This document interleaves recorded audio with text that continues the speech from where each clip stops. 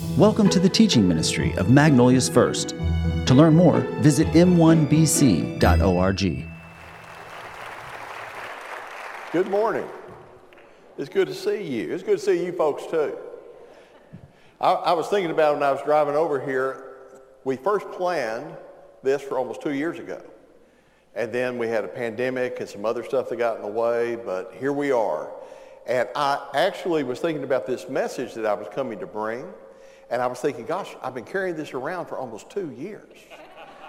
And I suddenly felt this pressure because I thought, man, this better be good. Because, I mean, it's just been hanging out there, ruminating. And Milt then told me that I had to make it short. But Milt's not up here. I'll tell you, it is so much fun for me to get to be here. You know, when a pastor and his wife come to a church, they fall in love with the committee. They meet the people on the committee, and they know that they're talking to the very best that church has. Nobody puts together a pastor search committee and says, let's put our 5 best cranks on that committee, because that'll get us what we're looking for. So you fall in love with that committee, and then you get to the church hoping that they're going to be just as loving as that committee is. And the fact that you're here 30 years later, even though they got a free Sunday out of you, you fell in love with these people. They fell in love with you. And together, God's done a really good work. So this morning, if you'll let me, I want to preach a little bit different kind of message. I want to talk to you, but I want to talk to you when I talk to my friend. Because that's what Milt has been, and that's, Ed, who you are for me, is you're my friend. And I can't think of how different my life might be if I hadn't met you. And I think about the different times when I've walked through some challenges that you were just a good encourager. One of the things, Ed, that you do exceptionally well is you know how not to talk. Sometimes you just need a friend that sits with you and doesn't talk at you. And so I just want to talk, but I'm not going to talk at you. Okay, Ed, I just want to talk with you. But I thought of all the places to go in Scripture that would speak to this moment that we're in together as a church family, I think of 2 Timothy, because when I see 2 Timothy, as I read through it, I read through a passage of Scripture where Paul is writing his final letter. And you know, when you get your last words, you often get your deepest and your richest words. And in 2 Timothy, Paul is reaching out to someone he loves dearly, a fellow pastor, someone that he chose, that he cultivated, that he poured into. And he is speaking to him as a colleague, as a friend, as someone that he loves, someone that he has counted on.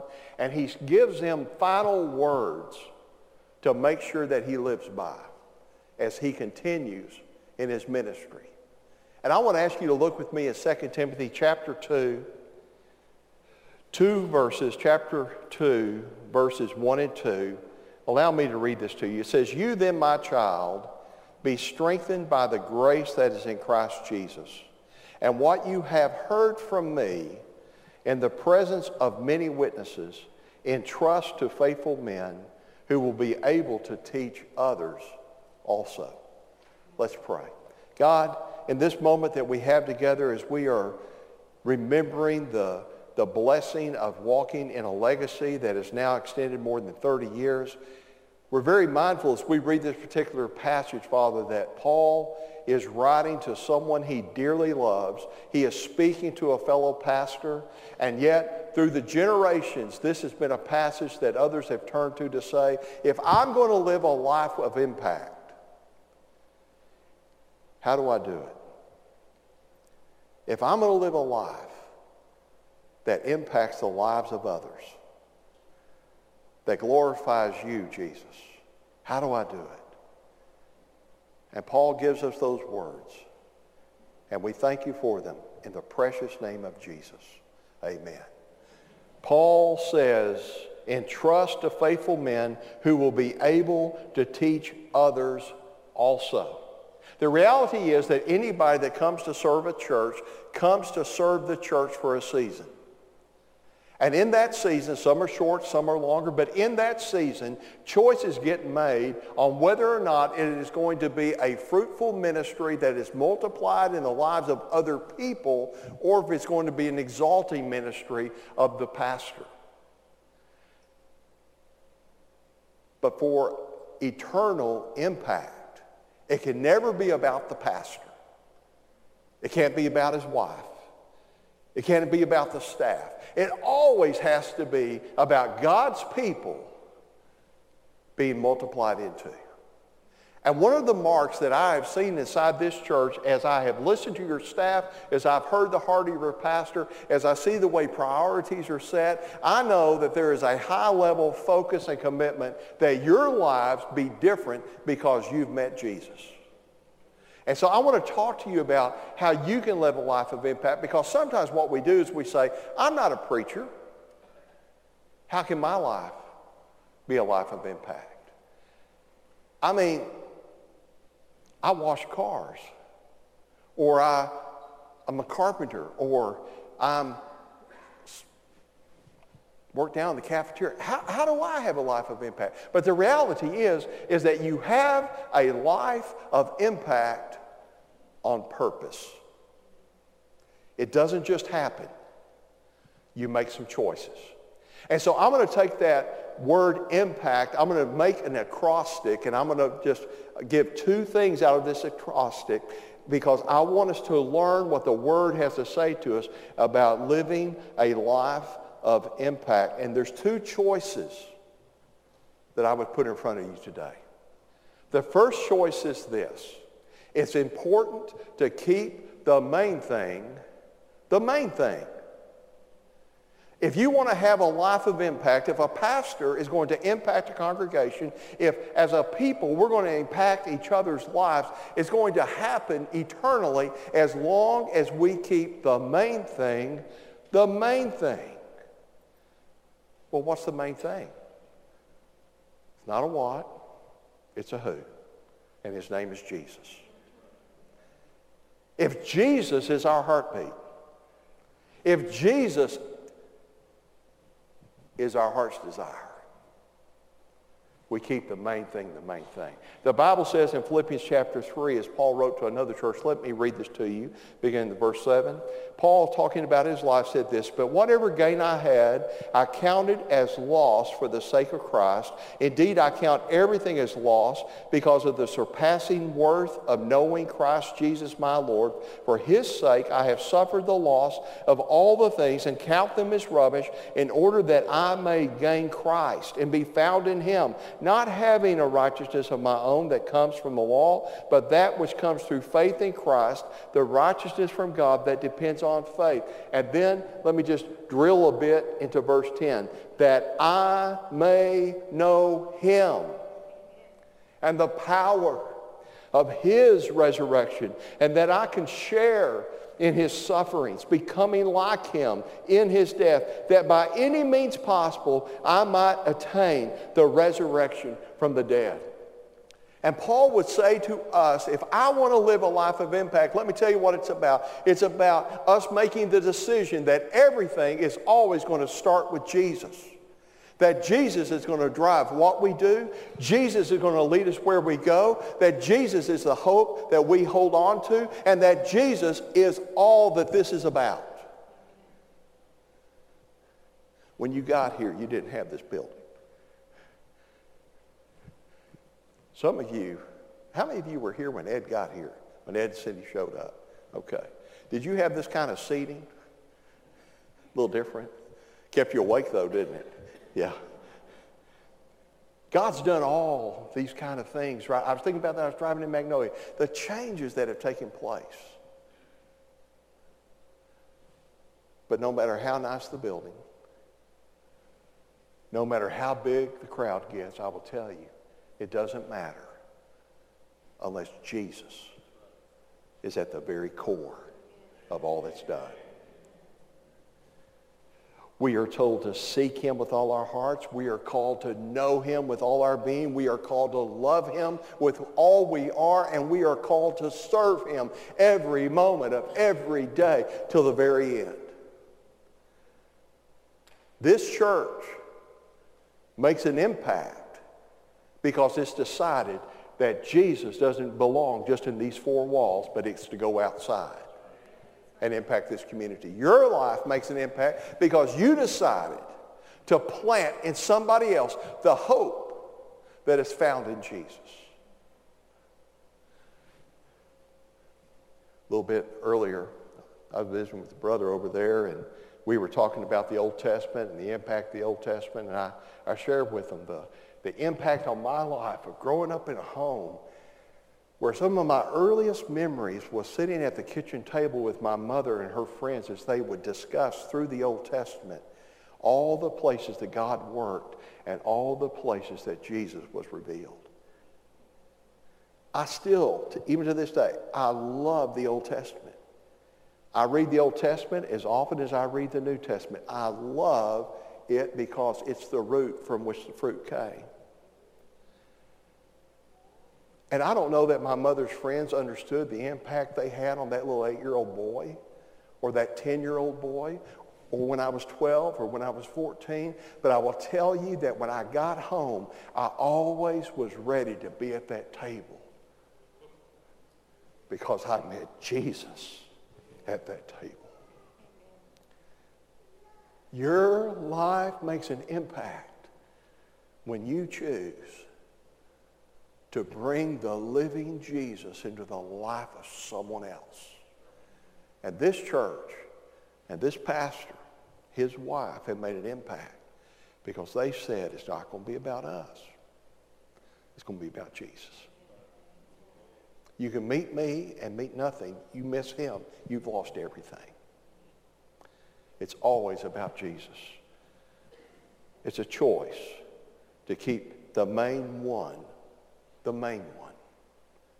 There's another choice, and that is to act on what matters and not on distractions. There's a lot of things in life that can distract you. But as a believer, we are called to walk in step with the Holy Spirit in such a way that our life focuses on those things that really matter and not get distracted by those things that are nothing more than unnecessary details. Somebody cutting you off in traffic may be a growth opportunity for you. But ultimately, it's just a distraction. The fact that you are gifted in standing in the line that is the shortest and the wait time is the longest, that's just a distraction. But not taking time to know somebody, not understanding that that moment that you're in with someone has eternal impact in that conversation. Not realizing that the person that is checking you out at the grocery store, that when you use their name and ask how they are doing and make eye contact and actually care about them, that's never a distraction. We have to act on what matters and not on the distractions.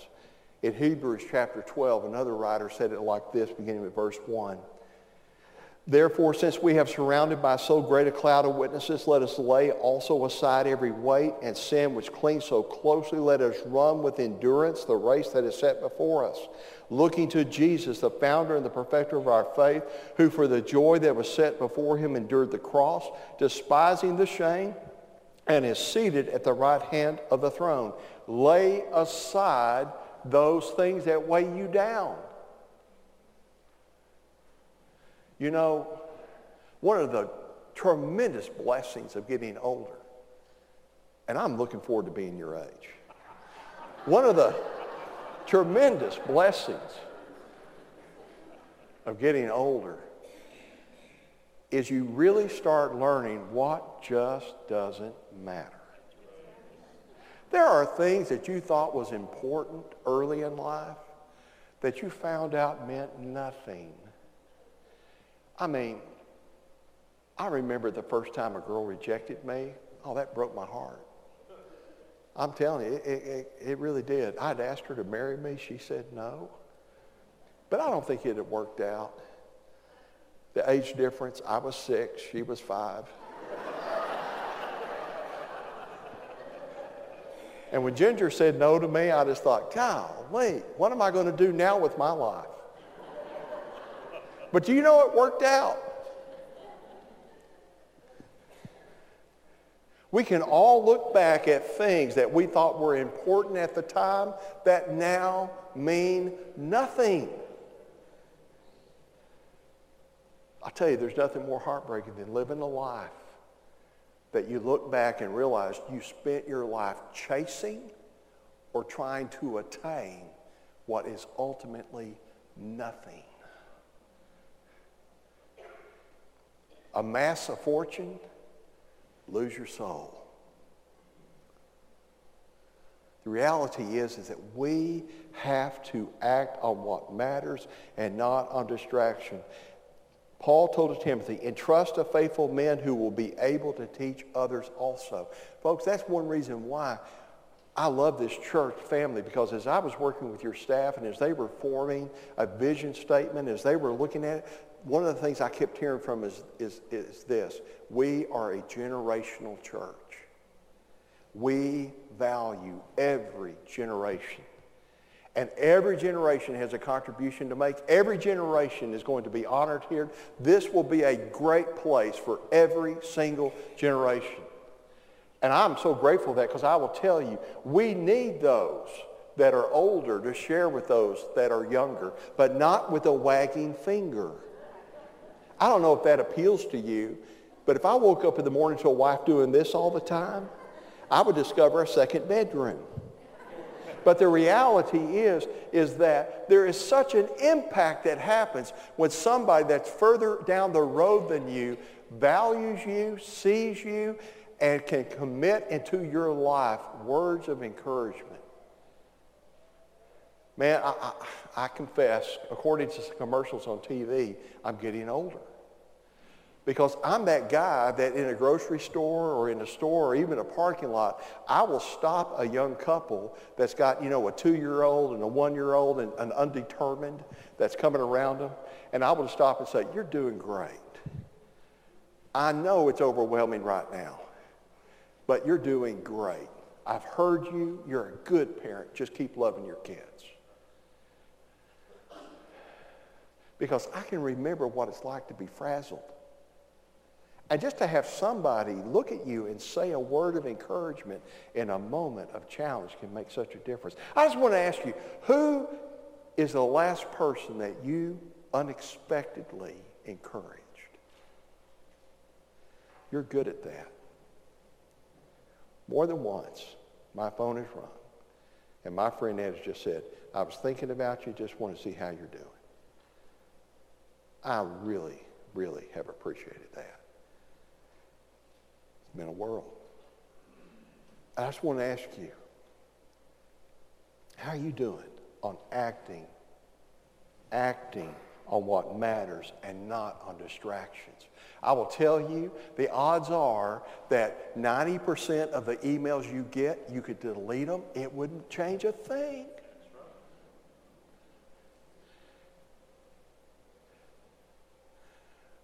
If you've had stuff in a drawer that you were going to get to for a year, liberate that drawer.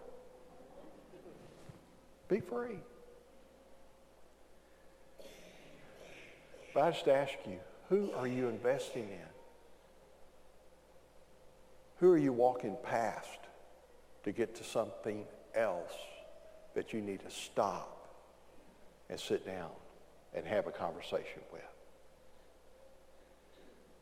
One of the things that has made this church so impacting in this community is that you decided that you were going to love Jesus well, and that people out there were going to be loved well too. That's the reputation of this church. And there are so many things this church has done since its inception that only in eternity will you get to be able to see all the difference that you make. See, sometimes when people give and they think, I'm helping pay the light bill. That's not what you're helping with. You're helping free people to minister. You're helping to help other people have a place that is safe to come and to be part of. You live a life of impact because you keep what's important is Jesus, and you act on the needs of people and don't get distracted by details that don't totally matter. I thought about that when we were going through the worship time, and I thought, I don't care how good the worship is, somebody doesn't like a song. Somebody. And you were probably, maybe you even thought, I'm going to write an email. Don't. That's a distraction. God has called us to keep what's important, important. He has called us to act on what matters and not to confuse details and distractions as critical. We just need to move forward together. And so as I think about this church, and I think about the faithfulness of this family, I can say with every confidence that you have and continue to entrust to faithful men and women what God has entrusted you with. And because of that, people know Jesus. Let's pray. Father, I want to thank you that you've called us to live a life of impact. And God, I'm mindful that your word tells us that the greatest impact that happens because we asked Christ to be our Lord and Savior. And that from that comes a heart that flows over with the impact of your Spirit coming into us, of your life being lived through us. And I thank you for my friend Ed and Cindy. I thank you, God, for the way that you have multiplied your ministry through their lives. I thank you for a church that caught that vision, and for small group leaders, and for those on teams and those that serve throughout this community, even around the world, that have flown out of that long tradition of we will love well. Father, may we love well with all our hearts, our Savior and Lord, in Jesus' name, amen.